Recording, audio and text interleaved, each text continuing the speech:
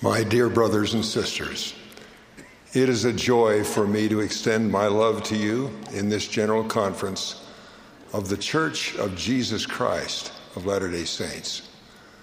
That joy comes from the witness of the Spirit that the love of the Savior reaches out to each of you and to all of Heavenly Father's children. Our Heavenly Father wishes to bless His children spiritually and temporally. He understands each of their needs, their pains, and their hopes. When we offer succor to anyone, the Savior feels it as if we reached out to succor Him. He told us that was true when He described a future moment we all will have when we see Him after our life in this world is complete. A picture in my mind of that day has grown more vivid in the days that I have prayed and fasted to know what to say this morning.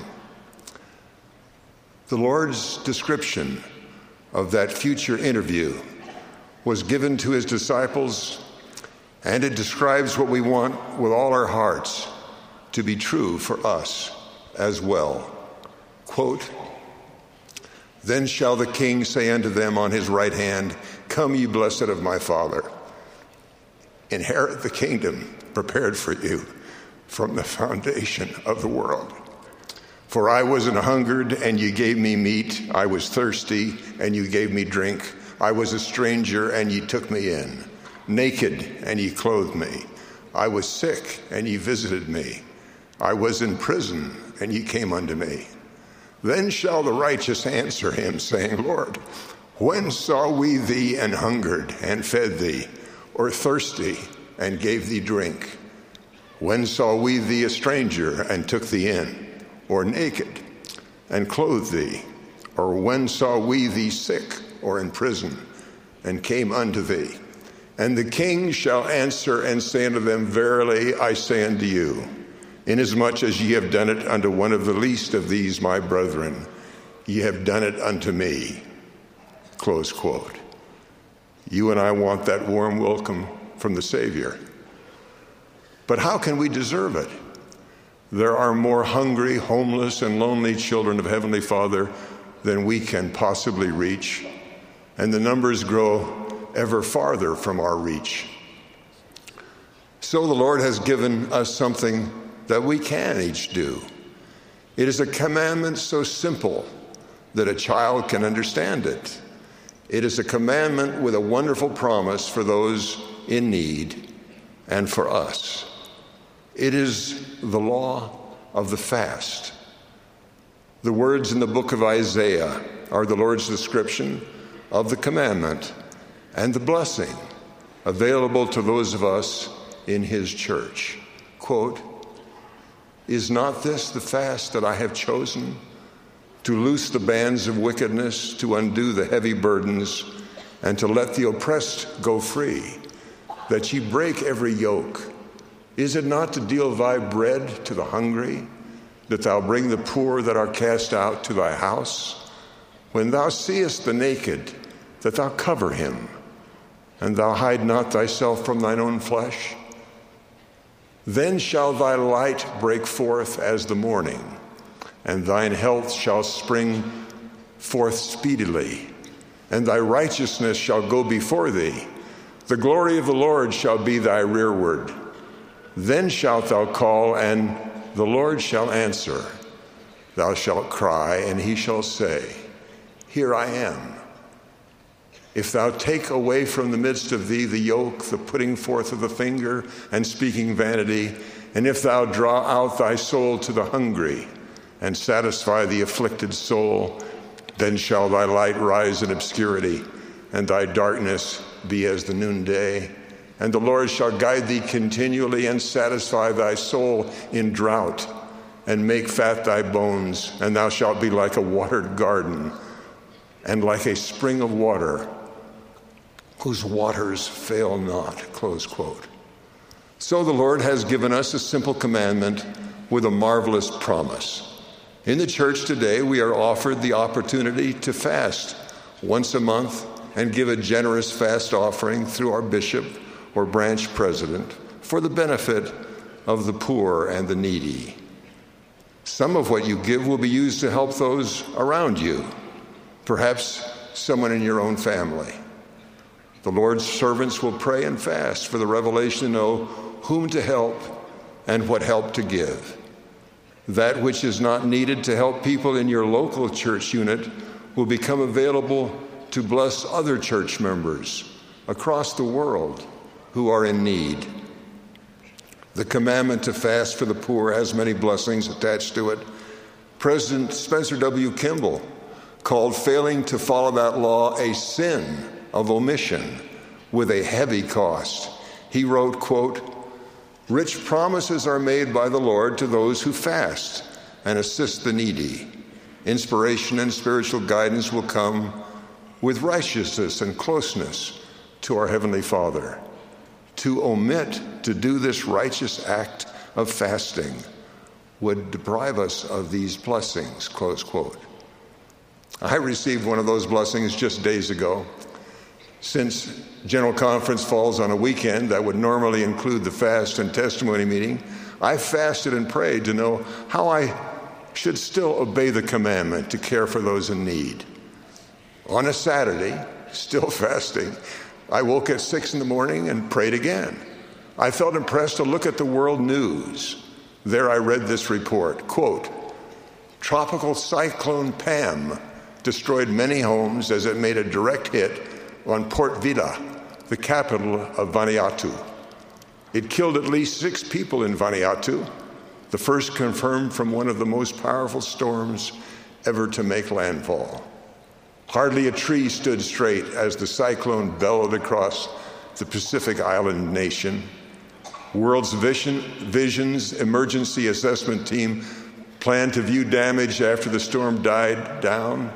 They advised residents to seek shelter in sturdy buildings such as universities and schools. And then they said, the strongest thing they've got is cement churches, said Ingo Meppen from CARE International. Some of them don't have that. It's hard to find a structure that you think would be able to withstand a Category 5 storm, close quote. When I read that, I remembered visiting homes.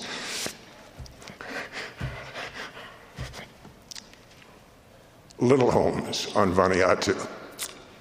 I could picture in my mind the people huddled in homes being destroyed by winds.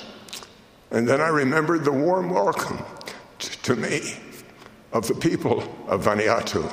I thought of them and their neighbors fleeing to the safety of our cement chapel.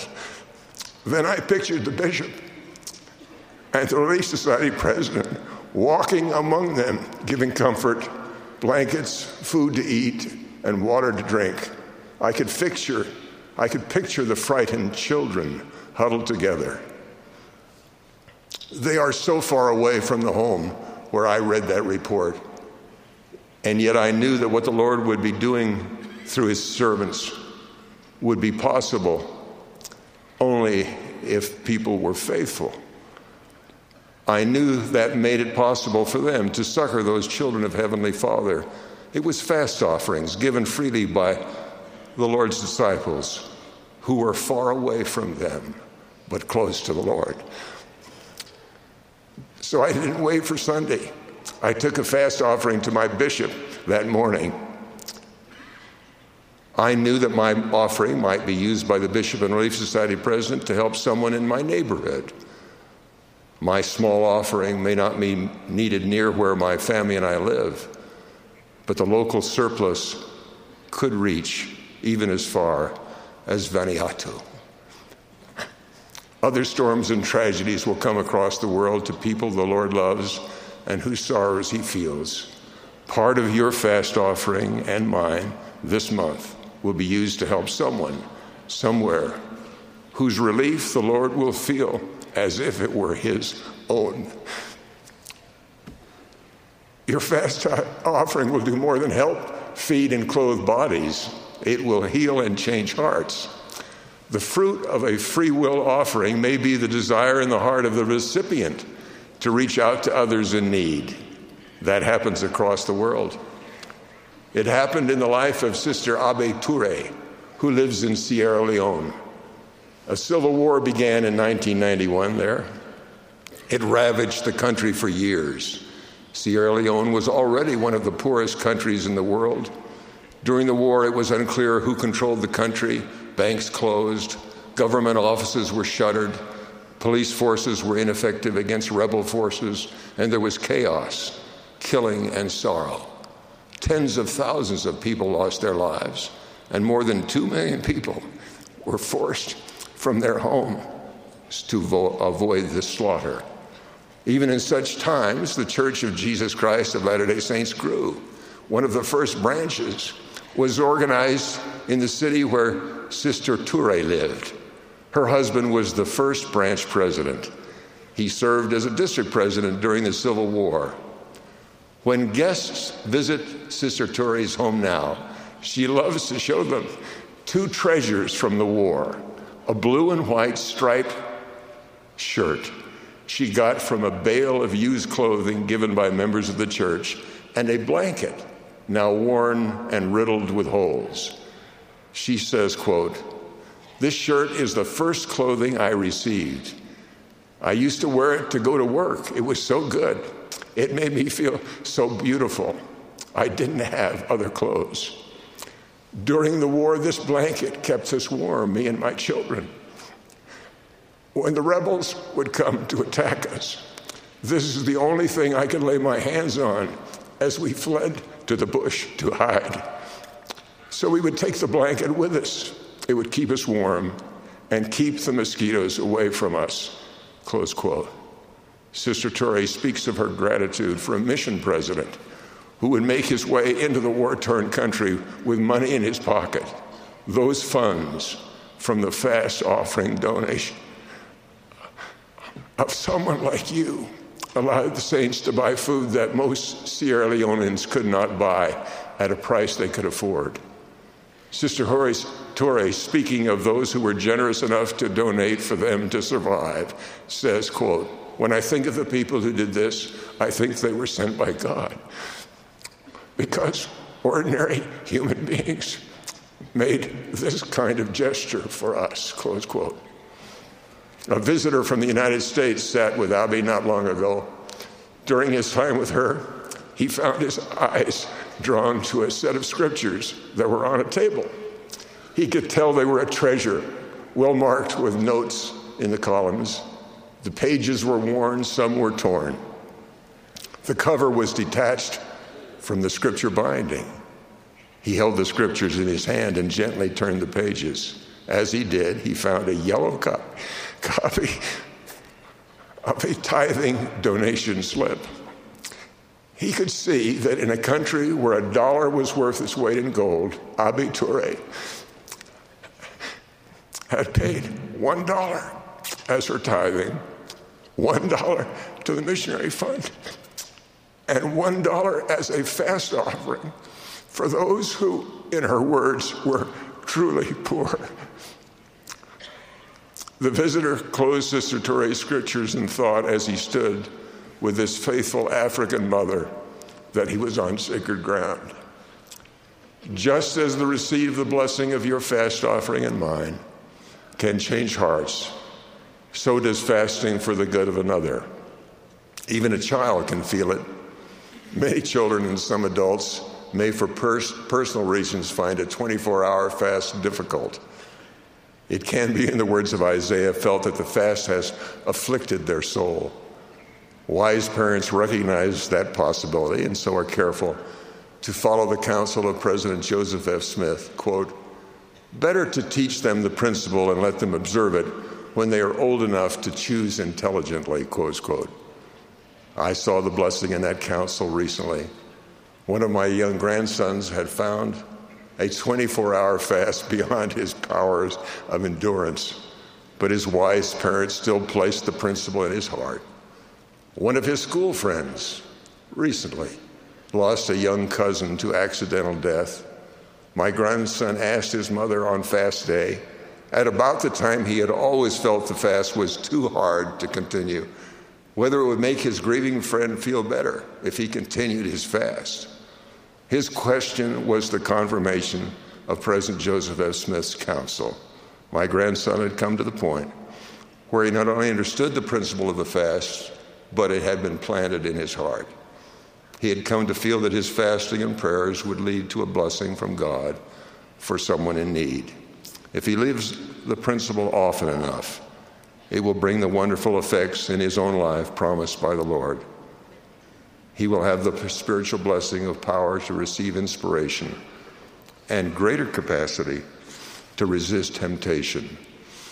We do not know all the reasons why Jesus Christ went into the wilderness to fast and to pray, but we know at least one of the effects. The Savior resisted Satan's temptations to misuse his divine power. The brief time we fast every month and the small amount we offer for the poor may give us only a small part of the change in our natures to have more and no more desire to do evil. But there is a great promise, even as we do all that we reasonably can to pray, to fast, and to donate for those in need. Quote, "Then shall thy light break forth as the morning, and thine health shall spring forth speedily, and thy righteousness shall go before thee. The glory of the Lord shall be thy rearward. Then shalt thou call, and the Lord shall answer. Thou shalt cry, and he shall say, Here I am." I pray that we will claim those great blessings for ourselves and for our families. I bear my witness that Jesus is the living Christ, that in his church we are invited to help him as he cares for the poor in his way, and that he promises everlasting blessings will come from our helping him in the sacred name of Jesus Christ. Amen. Last November, I had the privilege of being invited, along with President Henry B. Eyring and Bishop Gerald Caussé, to attend a colloquium on marriage and family at the Vatican in Rome.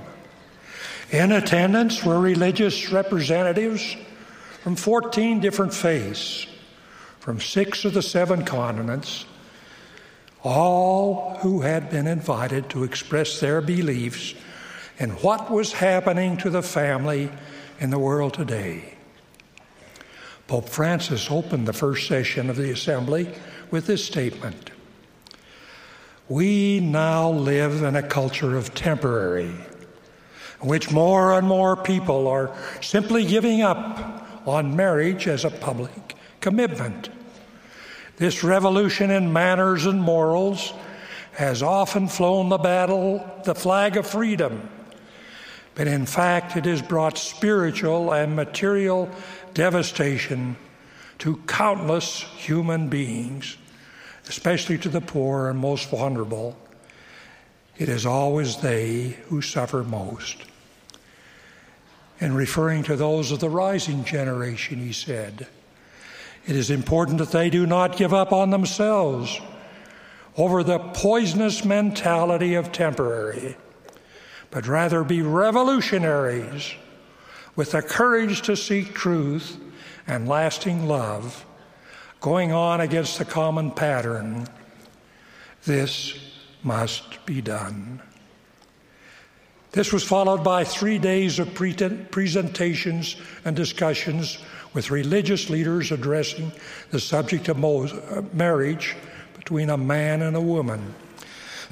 As I listened to the widest imaginable variety of worldwide religious leaders, I heard them agree completely with each other and express support for one another's belief on the sanctity of the institution of marriage and of the importance of families as the basic unit of society. I felt a powerful sense of commonality and unity with them. There were many who saw and expressed this unity, and they did so in a variety of ways. My favorite one was a Muslim scholar from Iran who quoted 2 paragraphs verbatim of our very own proclamation on the family. During the colloquium, I observed that various faiths and denominations and religions are united on marriage and family. They're also united on values and loyalty and commitment, which are naturally associated with family units. It was remarkable for me to see how marriage and family-centered priorities cut across and superseded political and economical and religious differences. When it came to love of spouse, hope and worries and dreams for children, we are all the same. It was marvelous to be in meetings with worldwide presenters as they universally addressed the feelings of the importance of marriage between a man and a woman. Each of their addresses was followed by testimonies by other religious leaders. President Henry B. Eyring gave the final testimony of the colloquium. He bore a powerful witness to the beauty and commitment and committed marriage and to our belief in the promised blessings of eternal families. President Eyring's testimony was a fitting benediction to these special 3 days. Now you may be asked, if the majority felt that similarity of family, priorities, and beliefs, if all religious faiths and religions essentially agree on what marriage should be, and if they all agreed on the value that should be placed on home and family relationships, then why are we any different? How does the Church of Jesus Christ of Latter-day Saints distinguish and differentiates itself from the rest of the world? Here is the answer. While it is wonderful to see and feel that we all have such a common with the rest of the world in the regards to families, only we have the eternal perspective of the restored gospel.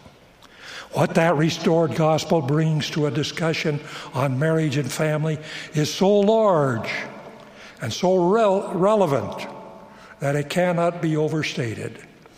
We make it a subject of eternity. We take the commitment and the sanctity of marriage to a greater level because our belief and understanding that families go back before this earth was, and they will go forward into eternities. This doctrine is taught so simply, powerfully, and beautifully by Ruth Gardner's text of a primary song. Families can be together forever. Pause and just think for a moment about primary children all over the world singing these words in their native tongues at the top of their lungs with enthusiasm and love a family can invoke. Families can be together forever through Heavenly Father's plan. I always want to be with my own family, for the Lord has shown me how I can. The entire theology of the restored gospel centers on families and on the new and everlasting covenant of marriage.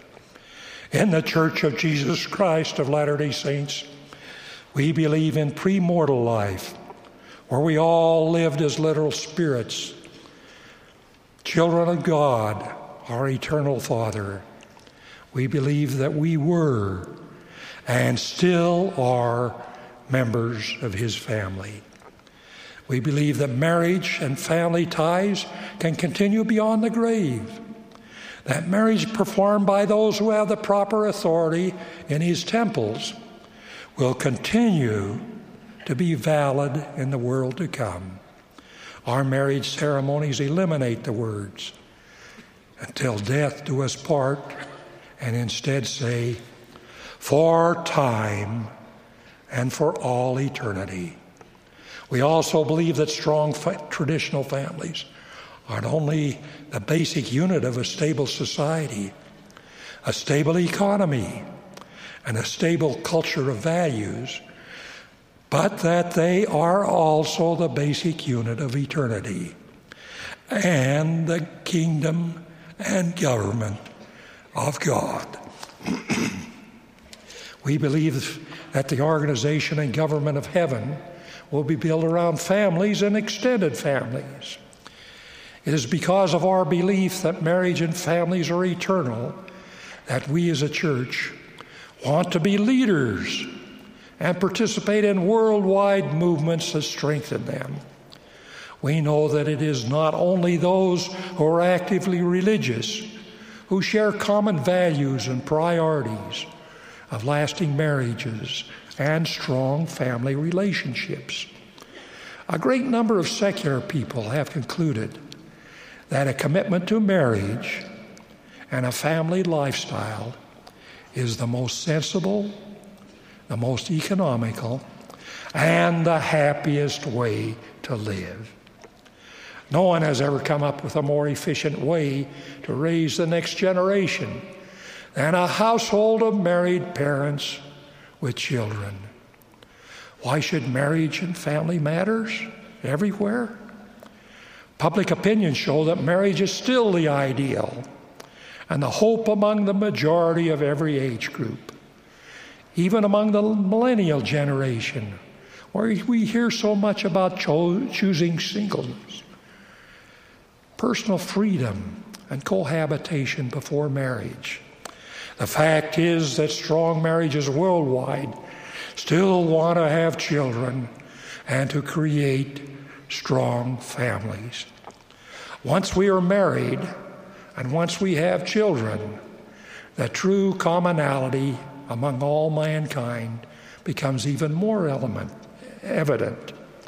As family people, no matter where we live or what our religious beliefs may be, we share the many struggles, the same adjustments, and the same hopes and worries for our children.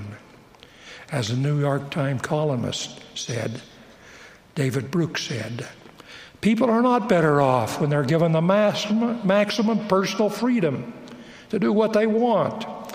They are better off when they're enshrouded in commitments that transcend personal choice. Commitments to family, to God, craft, and country. One problem is so much of the media and entertainment that the world shares does not rely on the priorities and values of the majority. For whatever reason, too much of television, movies, music, and internet present the classic case of the minority masquerading as the majority. Immorality and amorality range from graphic violence to recreational sex, is portrayed as the norm and can cause those who have mainstream values to feel that they're out of date, of a bygone era. In such, the media and internet dominate the world. It has never been harder to raise responsible children and keep marriages and families together.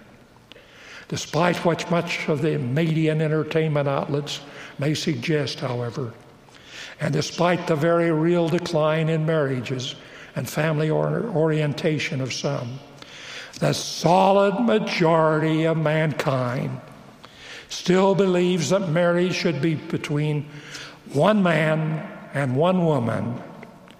They believe the fidelity within the marriage, and they believe in the marriage vows in sickness and in health, till death do us part.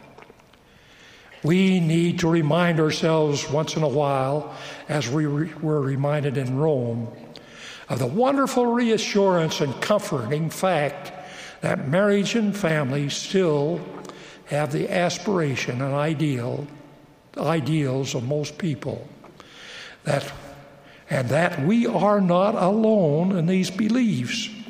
It has never been more of a challenge to find a practical balance between employment, families, and personal needs as it is in our day.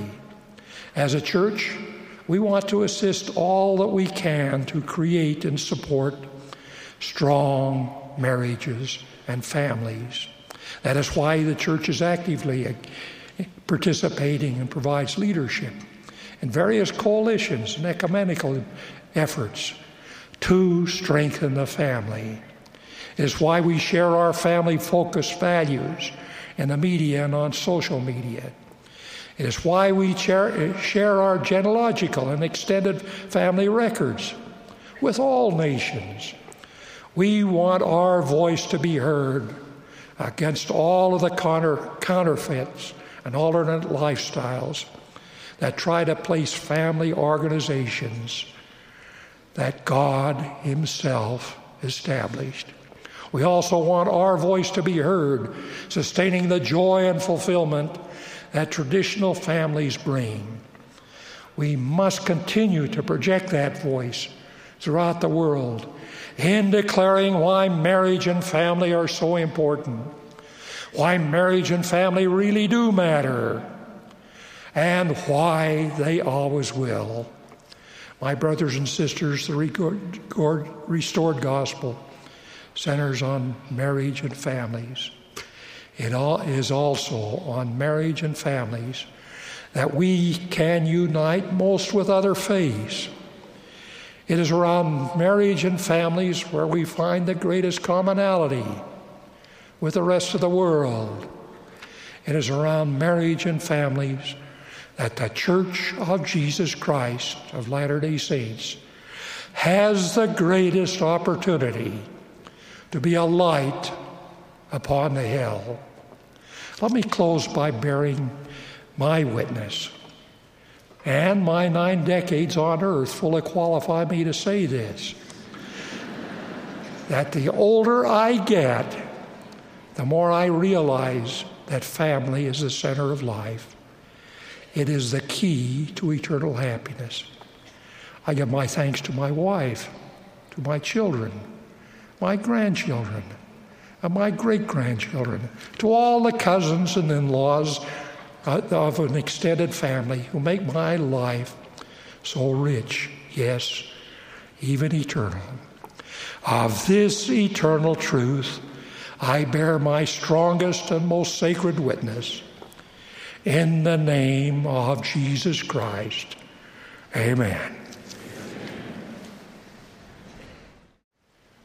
Last January, 7-year-old Sailor Gutzler and her family were flying from Florida to Illinois in a private airplane.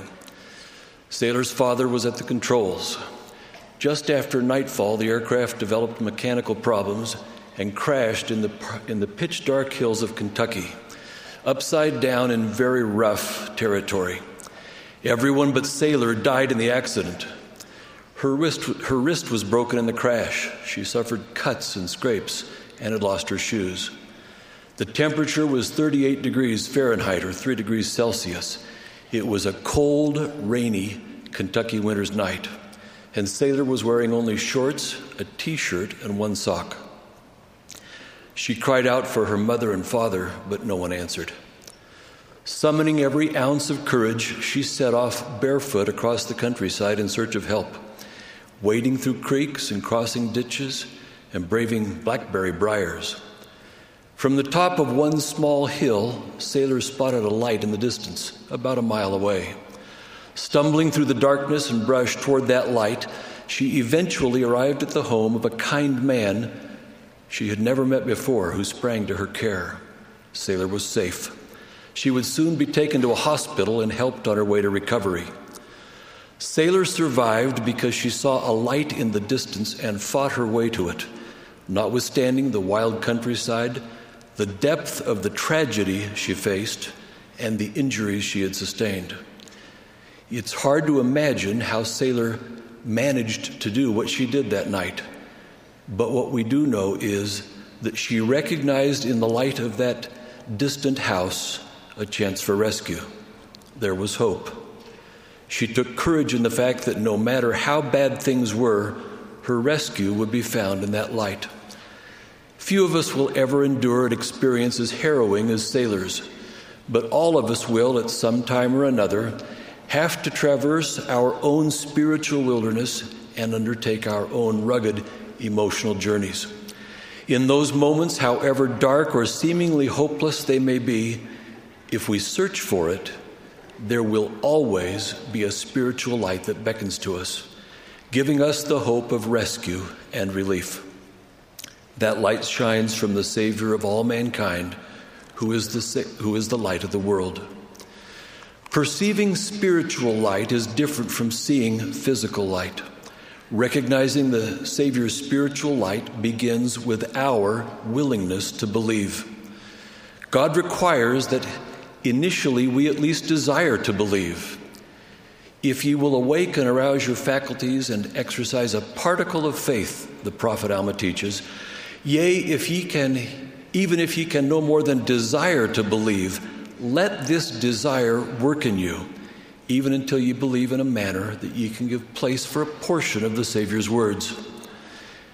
Alma's call for us to desire to believe and to give place in our hearts for the Savior's words reminds us that belief and faith require our personal choice and action. We must awake and arouse our faculties. We ask before it is given unto us. We seek before we find. We knock before it is opened unto us. We are then given this promise, quote, for everyone that asketh receiveth, and he that seeketh findeth, and to him that knocketh it shall be opened, end quote. No more impassioned plea for us to believe has come than from the Savior himself during his earthly ministry when he appealed to his disbelieving listeners. Quote, if I do not the works of my Father, believe me not. But if I do, though ye believe not me, believe the works, that ye may know and believe that the Father is in me and I in him. End quote. Every day each of us faces a test. It is the test of our lifetimes. Will we choose to believe in him and allow the light of his gospel to grow within us? Or will we refuse to believe and insist on traveling alone in the dark? The Savior provides his gospel as a light to guide those who choose to believe in and follow him. After the crash, Sailor had a choice. She could have chosen to stay by the airplane in the dark, alone and afraid. But there was a long night ahead, and it was just going to get colder. She chose another way. Sailor climbed up a hill, and there she saw a light on the horizon. Gradually, as she made her way through the night toward the light, it grew brighter. Still, there must have been times when she could not see it. Perhaps it went out of view when she was in a ravine or behind trees or bushes. But she pressed on. Whenever she could see the light, Sailor had evidence that she was on the right path. She did not yet know precisely what that light was, but she kept walking towards it based on what she knew, trusting and hoping that she would see it again if she kept moving in the right direction. By so doing, she may have saved her life. Our lives can be like that too. There may be times when we have been hurt, when we are tired, and when our lives seem dark and cold.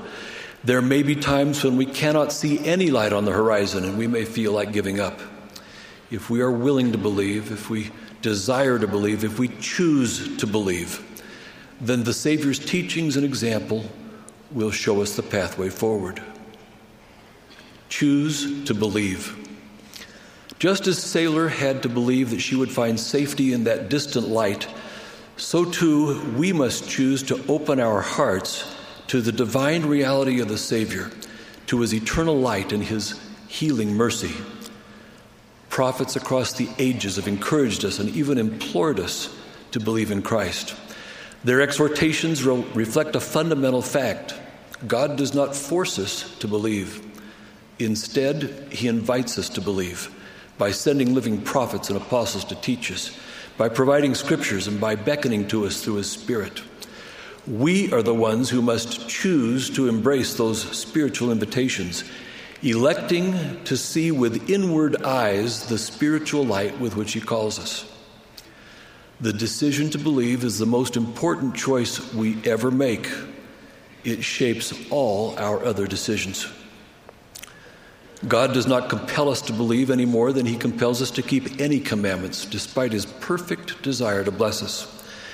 Yet his call to us to believe in him, to exercise that particle of faith and to give place for his words, remains in effect today. As the Savior said, quote, "I bear record that the Father commandeth all men everywhere to repent and believe in me," end quote. Belief and testimony and faith are not passive principles. They do not just happen to us. Belief is something we choose. We hope for it, we work for it, and we sacrifice for it. We will not accidentally come to believe in the Savior and his gospel any more than we will accidentally pray or pay tithing. We actively choose to believe, just like we choose to keep other commandments. Put belief into action. Sailor could not know at first if what she was doing as she pushed her way through the underbrush would actually work. She was lost and injured. It was dark and cold. But she left the crash site and ventured out in hope of rescue, crawling and scraping her way forward until she saw the light in the distance. Once she had seen it, she did her best to move toward it, remembering what she had seen. We likewise must give place for the hope that we will find spiritual light by embracing belief rather than choosing to doubt. Our actions are the evidence of our belief and become the substance of our faith. We are choosing to believe when we pray and when we read the scriptures.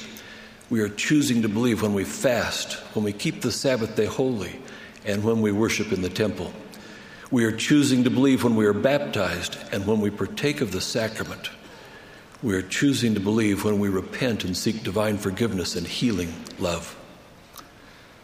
Never give up.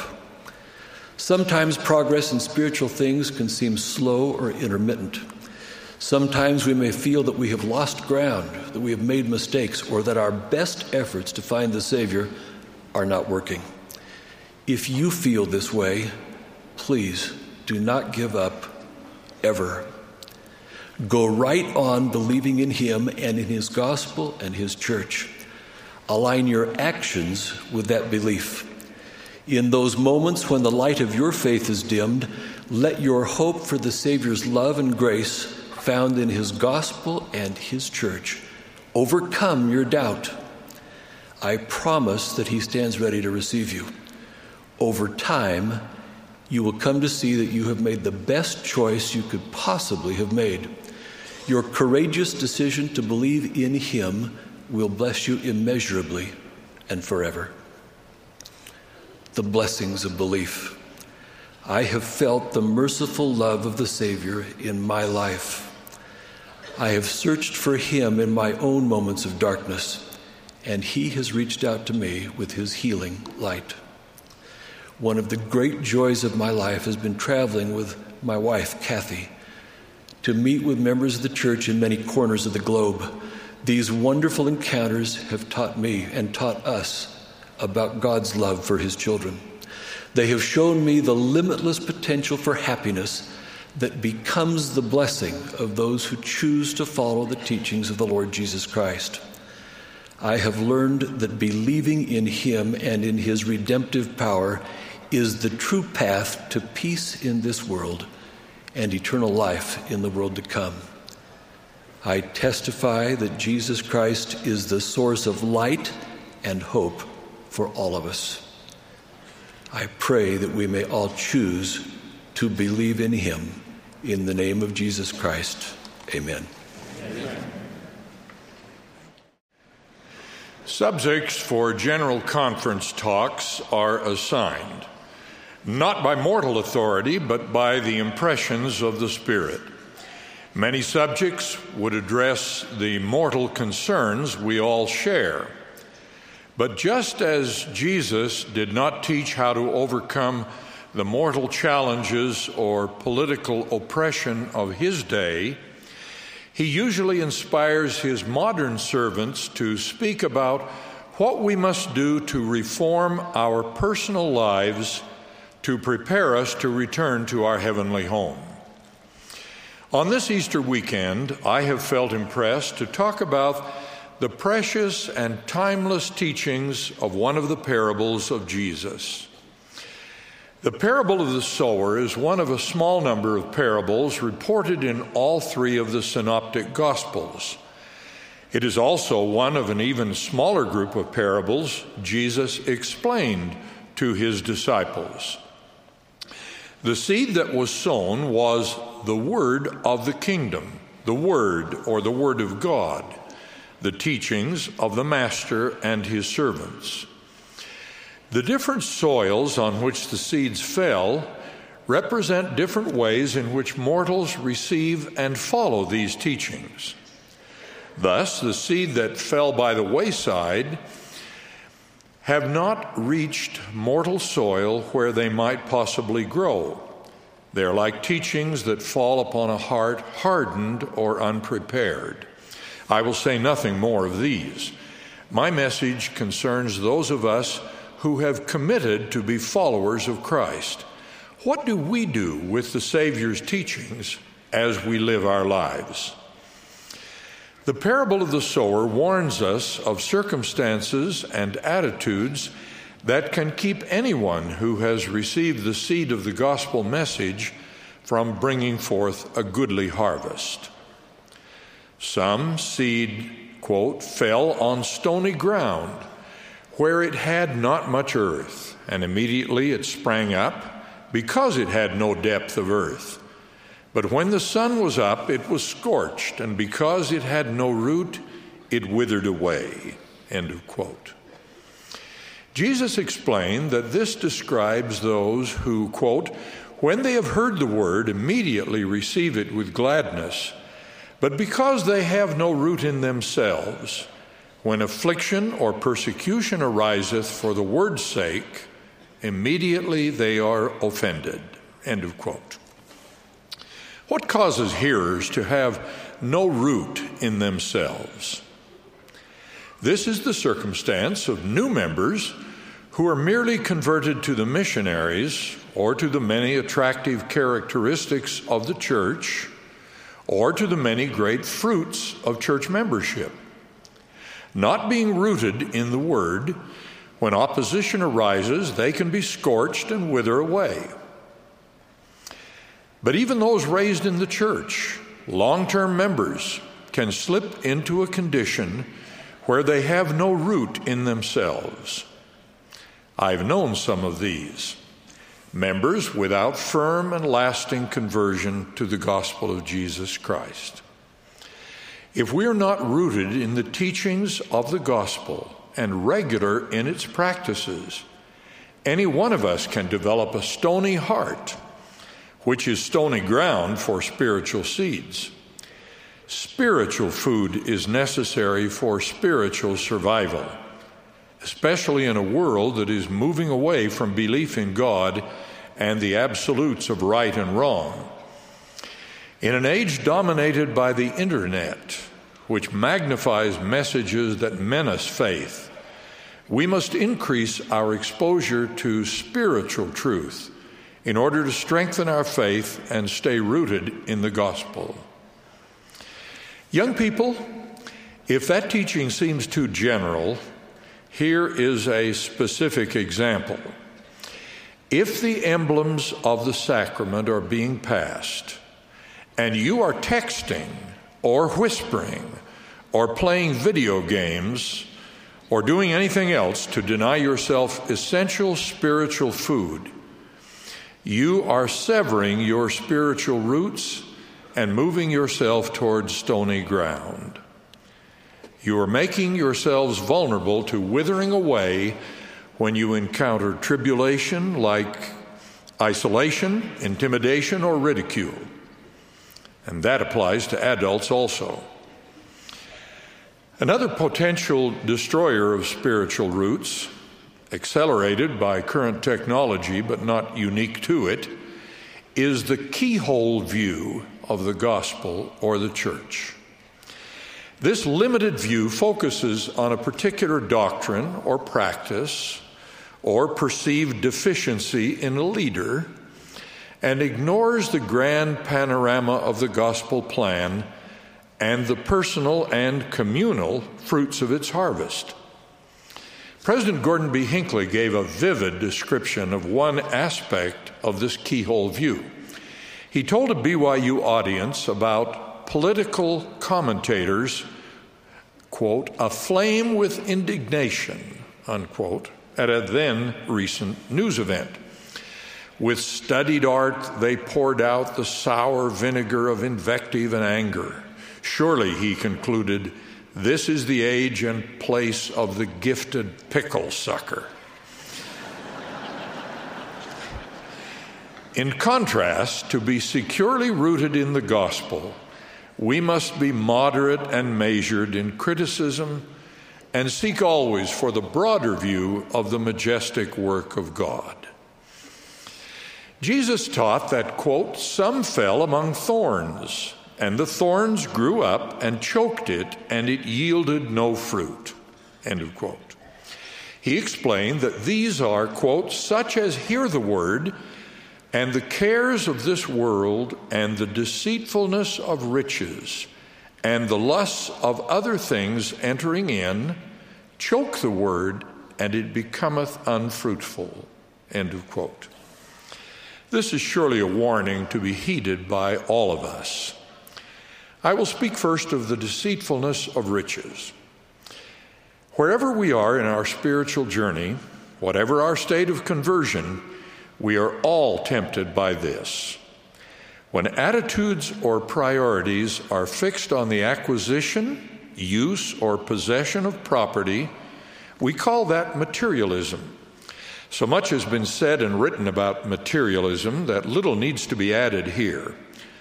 Those who believe in what has been called the theology of prosperity are suffering from the deceitfulness of riches. The possession of wealth or significant income is not a mark of heavenly favor, and their absence is not evidence of heavenly disfavor. When Jesus told a faithful follower that he could inherit eternal life if he would only give all that he had to the poor, he was not identifying an evil in the possession of riches, but an evil in that follower's attitude toward them.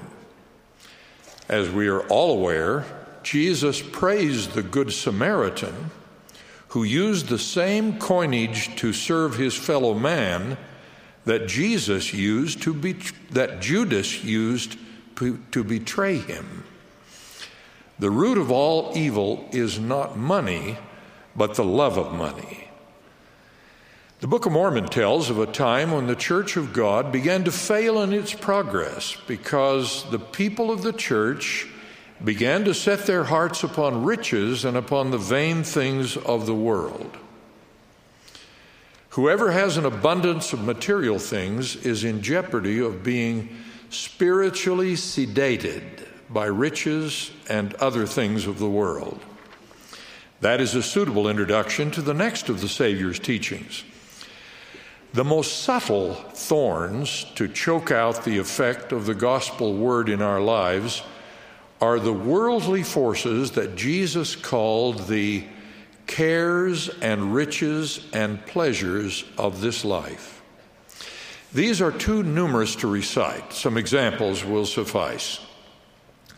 On one occasion, Jesus rebuked his chief apostle, saying to Peter, "Thou art an offense unto me, for thou savorest not the things that be of God, but those that be of men."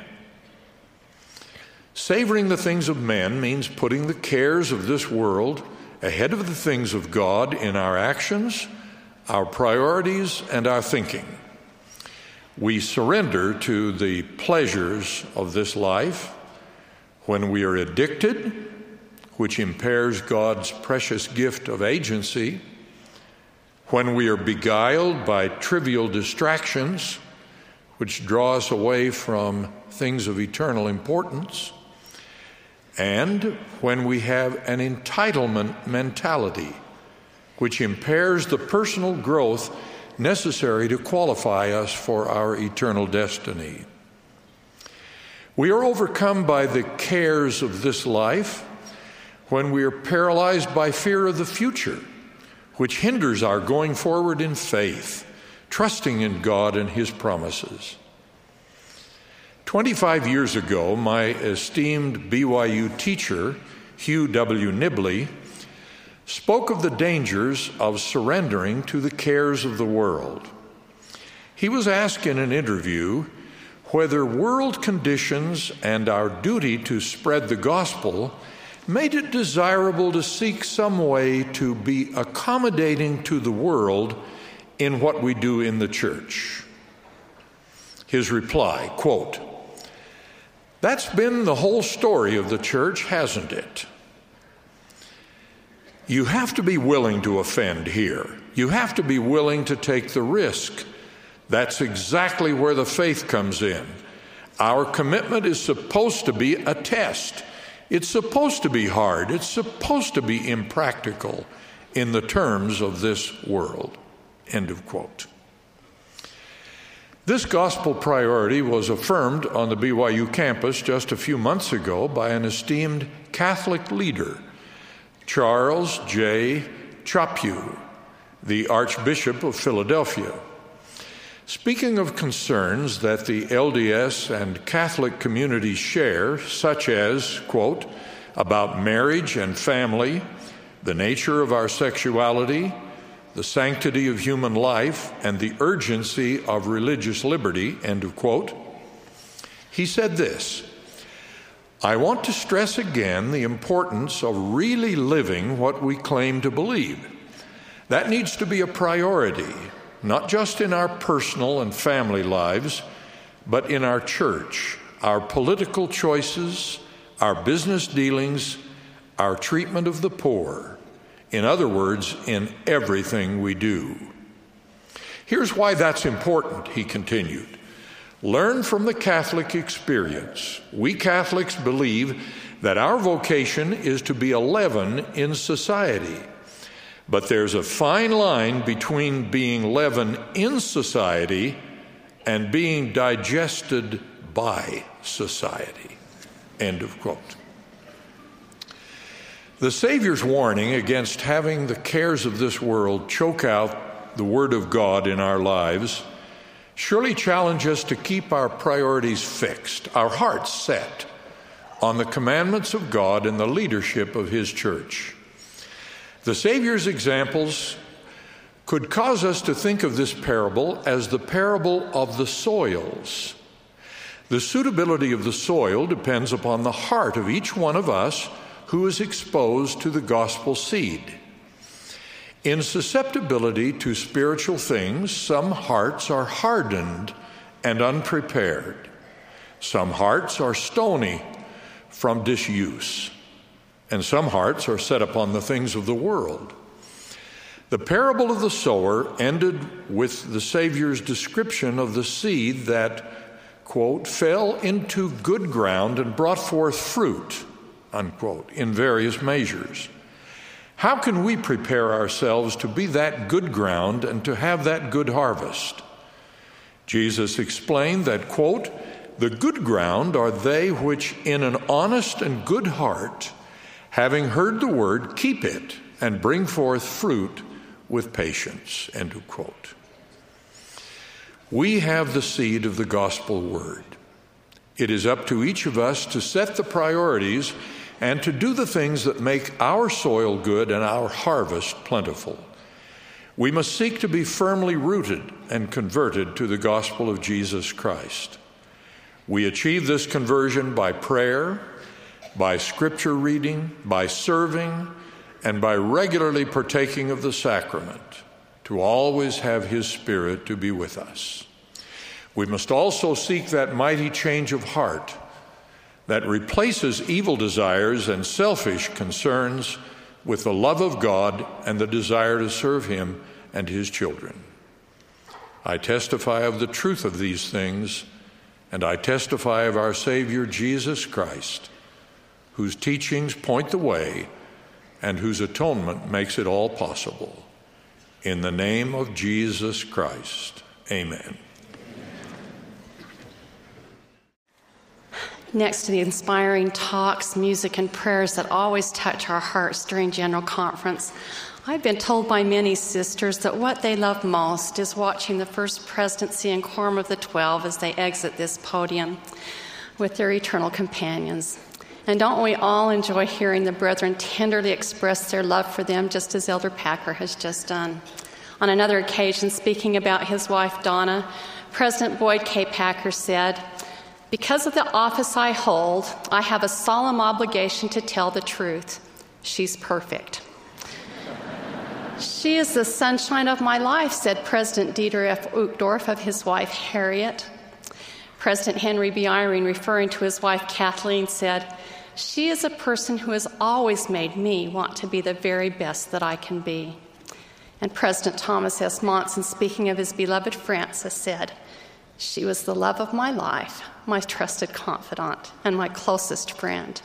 To say that I miss her does not begin to convey the depth of my feelings." I, too, would like to express my love for my beloved companion, Craig. He is a precious gift to me. Referring to my husband, a cherished and sacred phrase in my patriarchal blessing promises that my life and the lives of my children will be well in his keeping. It is clear to me that Craig is the fulfillment of that promise. Borrowing from the words of Mark Twain, I say that life without Craig would not be life. I love him heart and soul. Today I wish to honor husbands, fathers, brothers, sons, and uncles who know who they are and who are doing their best to fulfill their God-given roles as described in the Family Proclamation, including righteously presiding and providing for and protecting their families. Please know that I am painfully aware that the topics of fatherhood, motherhood, and marriage can be troubling for many. I know that some church members feel that their homes will never reach what they perceive to be the ideal. Many are hurting because of neglect, abuse, addictions, and incorrect traditions and culture. I do not condone the actions of men or women who have willfully or even ignorantly caused pain, anguish, and despair in their homes. But today I'm speaking of something else. I am convinced that a husband is never more attractive to his wife than when he is serving in his God-given roles as a worthy priesthood holder, most importantly in the home. I love and believe these words from President Packer to worthy husbands and fathers, quote, "You have the power of the priesthood directly from the Lord to protect your home. There will be times that all that stands as a shield between your family and the adversary's mischief will be that power," close quote. Earlier this year, I attended the funeral of an ordinary man, my husband's Uncle Don. One of Uncle Don's sons shared an experience he had had as a small child shortly after his parents had purchased their first home. Because there were 5 small children to feed and clothe, there was not enough money to fence the yard. Taking seriously one of his divine roles as the protector of his family, Uncle Don drove a few small wooden stakes into the ground, took some string and tied the string from stake to stake all around the yard. Then he called his small children to him and showed them the stakes and the string and explained to them that if they would stay on the inside of that makeshift fence, they would be safe. One day the visiting teachers watched in disbelief as they approached the house and saw 5 little children standing obediently at the edge of the string, looking longingly at a ball that had bounced beyond their boundaries and out into the street. One little child ran to get their daddy, who in response ran and retrieved the ball. Later in the funeral, the oldest son tearfully expressed that all he had ever hoped in this life was to be like his beloved father. President Ezra Taft Benson said, quote, "Oh, husbands and fathers in Israel, you can do so much for the salvation and exaltation of your families. Remember your sacred calling as a father in Israel, your most important calling in time and eternity, a calling from which you will never be released. You must help create a home where the Spirit of the Lord can abide," close quote. How applicable those prophetic words are today. It must be difficult at best for covenant men to live in a world that not only demeans their divine roles and responsibilities, but also sends false messages about what it means to be a real man. One false message is, "It's all about me." On the other end of the scale is the degrading and mocking messages that husbands and fathers are no longer needed, I plead with you to not listen to Satan's lies. He has forfeited that sacred privilege of ever becoming a husband or father. And because he is jealous of those who have the sacred roles he will never fill, he is intent on making all men miserable like unto himself. Brothers and sisters, we need each other. As covenant-keeping women and men, we need to lift each other and help each other become the people the Lord would have us become. And we need to work together to lift the rising generation and help them reach their divine potential as heirs of eternal life. We could do as Elder Robert D. Hales and his wife Mary have done and follow the proverb, "Thee lift me and I lift thee and we'll ascend together." We know from the scriptures that it is not good that man should be alone. That is why our Heavenly Father made and help meet for him. The phrase help meet means a helper suited to, worthy of, or corresponding to him. For example, our two hands are similar to each other, but not exactly the same. In fact, they are exact opposites. But they complement each other and are suited to each other. Working together, they are stronger. In a chapter about families, the church handbook contains this statement: the nature of male and female spirits is such that they complete each other. Please note that it does not say compete with each other, but complete each other. We are here to help and lift and rejoice with each other as we try to become our very best selves. Sister Barbara B. Smith wisely taught, quote, "There's so much more of happiness to be had when we can rejoice in another's successes and not just in our own. When we seek to complete rather than compete, it's so much easier to cheer each other on." When I was a young mother of several small children at the end of days filled with diapering, dishwashing, and disciplining, no one sang more emphatically the primary song, "I'm so glad when Daddy comes home." I'm sad to admit, however, that I was not always cheerful when Craig seemed to bounce through the door after a hard day of work. He always greeted us each with a hug and a kiss and turned many difficult and sometimes disastrous days into delightful daddy times. Wish I had been a little less preoccupied with the endless list of to-dos still to be done and had more wisely focused like he did on things that mattered most. I would have stopped more often and enjoyed sacred family time and would have thanked him more often for blessing our lives.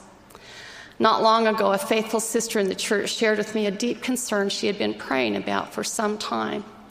Her concern was for some of the sisters in her ward. She told me how it hurt her heart to observe that they sometimes spoke disrespectfully to their husbands and about their husbands, even in front of their children. She then told me how, as a young woman, she had earnestly desired and prayed to find and marry a worthy priesthood holder and build a happy home with him. She had grown up in a home where her mother had ruled the roost and her father had cowered to her mother's demands in order to keep peace at home. She felt that there was a better way. She'd not seen it modeled in the home that she grew up in, but as she prayed fervently for guidance, the Lord blessed her to know how to create a home with her husband where the Spirit would be warmly welcomed. I have been in that home, and I can testify it is a holy place. Sisters and brothers, how often do we intentionally speak kind words to each other? We might test ourselves by asking a few questions. With a little adaptation, these questions could apply to most of us, whether we're married or single, whatever our situation at home might be. Number 1, when was the last time I sincerely praised my companion, either alone or in the presence of our children? Number 2, when was the last time I thanked, expressed love for, or earnestly pled in faith for him or her in prayer? Number 3, when was the last time I stopped myself from saying something I knew could be hurtful? Number 4, when was the last time I apologized and humbly asked for forgiveness without adding the words, "but if only you had," or "but if only you hadn't"? Number 5, when was the last time I chose to be happy rather than demanding to be right? Now, if any of these questions lead you to squirm or feel a little tinge of guilt, remember what Elder David A. Bednar has taught, that guilt is to our spirit what pain is to our body, a warning of danger and a protection from additional damage. I invite each of us to heed Elder Jeffrey R. Holland's heartfelt plea, quote, Brothers and sisters, in this long eternal quest to be more like our Savior, may we try to be perfect men and women in at least this one way now, by offending not in word, or more positively put, by speaking with a new tongue, the tongue of angels. As I've prepared for this opportunity today, the Spirit has taught me, and I have committed to speak words of kindness more often to my cherished companion and about him, to lift the men in my family and express gratitude for the ways they fulfill their divine and complementary roles. And I have committed to follow the proverb, "Thee lift me, and I'll lift thee, and we'll ascend together." Will you join me in seeking the help of the Holy Ghost to teach us how we can better lift each other in our complementary roles as covenant sons and daughters of our loving heavenly parents? I know that through the enabling power of the atonement of Jesus Christ and our faith in him, we can do it. I pray we will put our trust in him to help us help each other live happily and eternally as we ascend together. In the name of Jesus Christ, amen. Many years ago, after World War II, I was attending Weber College. There I met Donna Smith. About that time, I read the 2 essential ingredients to a successful marriage, or a cookie and a kiss. I thought that's pretty good. Balanced. I attended college in the morning, then went back to Brigham City to work in my father's garage. The afternoon, Donna's last morning class was home economics. I stopped by her classroom before leaving. The door had a frosted glass window. If I stood close to the glass, she could see my shadow outside, and she would slip out with a cookie and a kiss. The rest is history. We were married in the Salt Lake Temple, and that began the great adventure of our lives. Over the years, I have frequently thought an important principle. The end of all activity in the church is to see that a man and a woman with their children are happy at home, sealed together for time and for all eternity. In the beginning, the gods went down to organize man in their own image, in the image of God, to form they, him, male and female, to form they, them. And the gods said, "We will bless them." And the gods said, "We will cause them to be fruitful and multiply, and replenish the earth, and subdue it." And so the cycle of human life began on this earth, as Adam knew his wife, and she bare unto him sons and daughters. And they began to multiply and replenish the earth. And the sons and daughters of Adam began to divide 2 by 2 in the land. And they also begat sons and daughters. The commandment to multiply and replenish the earth has never been rescinded. It is essential to the plan of redemption and is the source of human happiness. Through the righteous exercise of this power, we may come close to our Father in heaven and experience a fullness of joy. Even God did. The power of procreation is not an incidental part of the plan.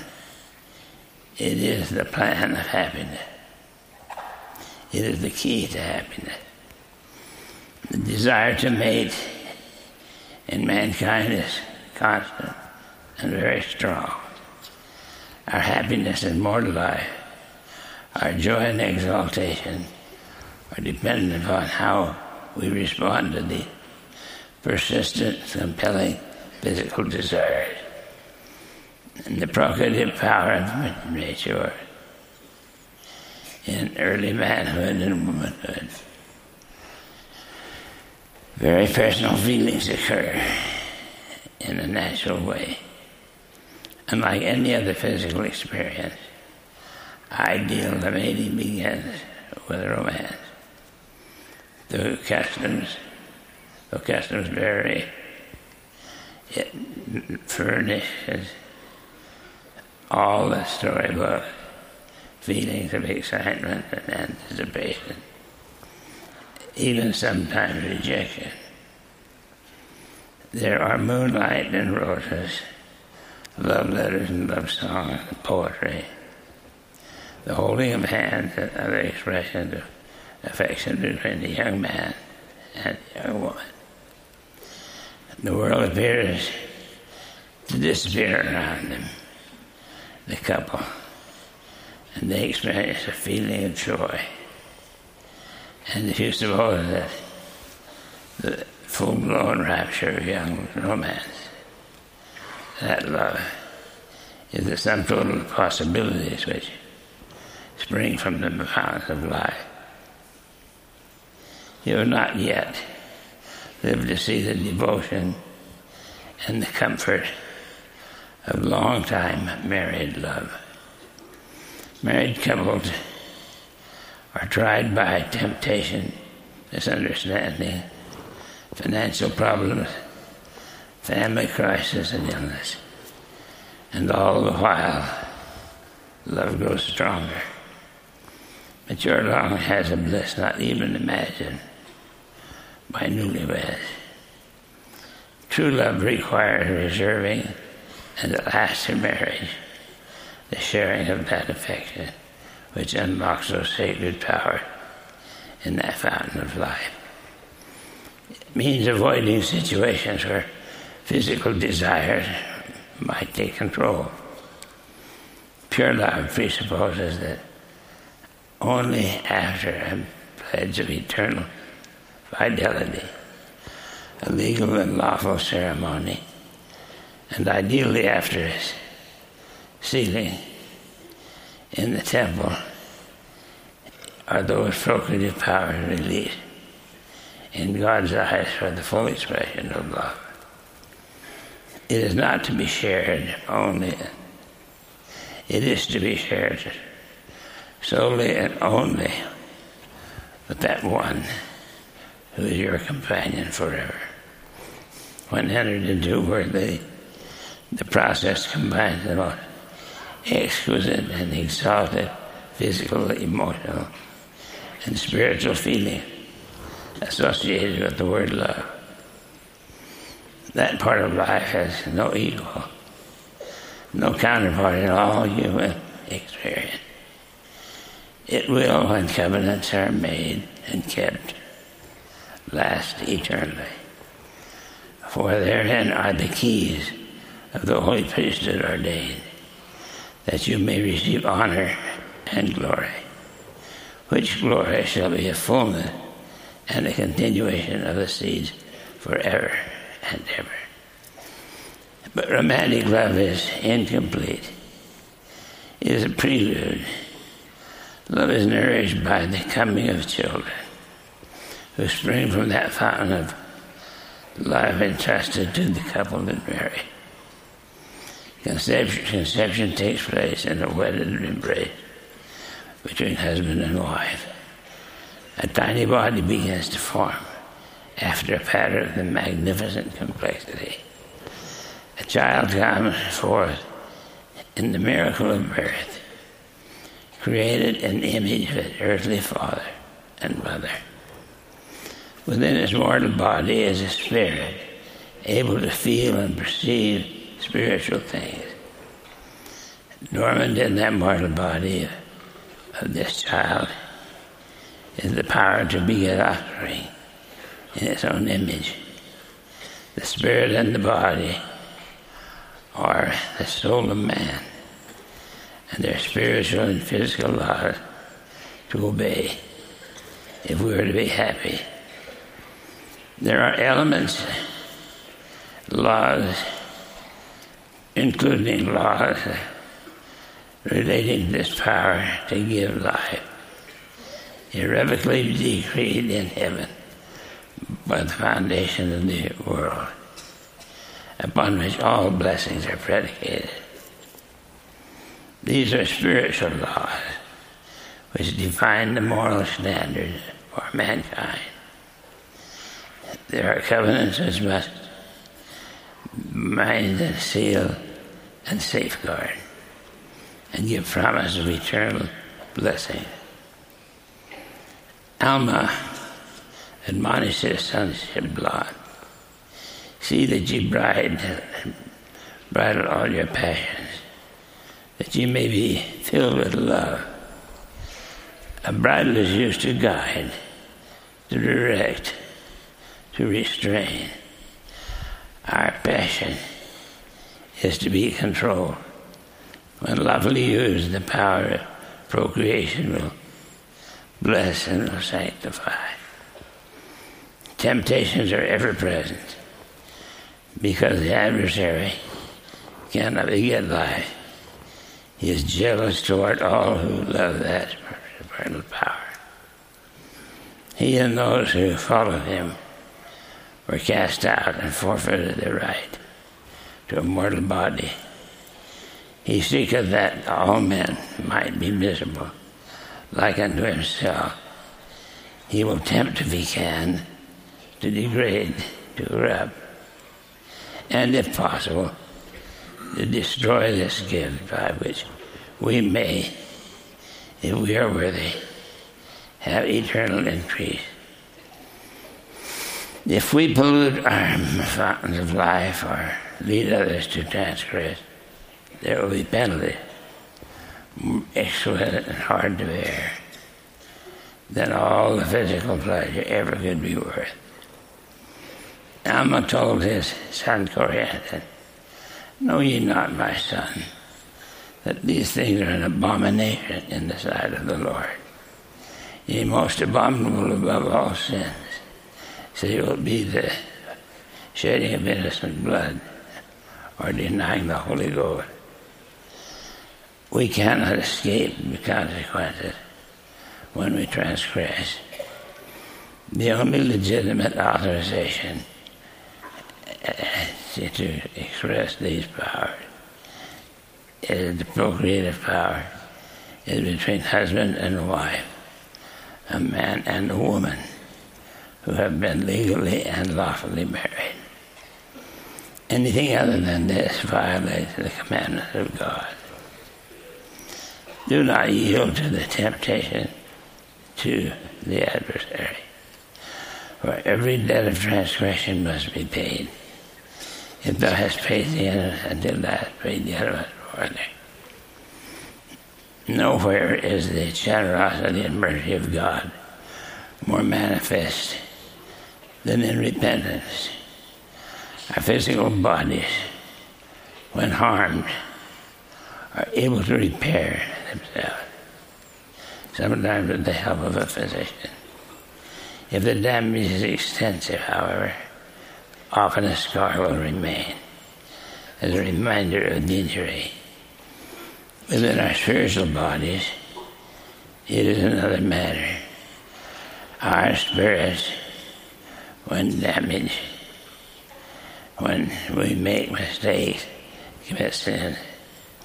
But unlike the case of our mortal bodies, when the repentance process is complete and no scars remain because of the atonement of Jesus Christ, the promise is, behold, he who has repented of his sins, the sin is forgiven, and I, the Lord, will remember them no more. When we speak of marriage and family life, there inevitably comes to mind, what about the exceptions? Some are born with limitation and cannot beget children. Some innocents have their marriages wrecked because of the infidelity of their spouse. Others do not marry and live in single worthiness. For now I offer this comment. God is our Father. All the love and generosity manifested ideal earthly father is magnified in him who is the Father and our God, beyond the capacity of the mortal mind to comprehend. His justice, judgments are just. His mercy is without limit, to compensate beyond any earthly comparison. If in this life only we have faith and hope in Christ, we are of all men most miserable. Reverently I use the word temple. I envision a sitting room and an altar of the young couple kneeling there. The sacred temple ordinance is much more than a wedding, for this marriage can be sealed by the Holy Spirit of promise.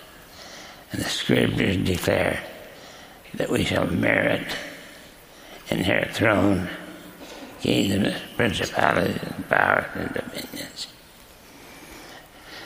I see the boy's joy that awaits those who accept this affirmed gift and use it worthily. Sister Donna Smith and I have been side by side in marriage for nearly 70 years. When it comes to my wife, the mother of our children, I'm without words. The feeling is so deep and the attitude so powerful that I am left almost without expression. The greatest reward we have received in this life and the life to come is our children and our grandchildren.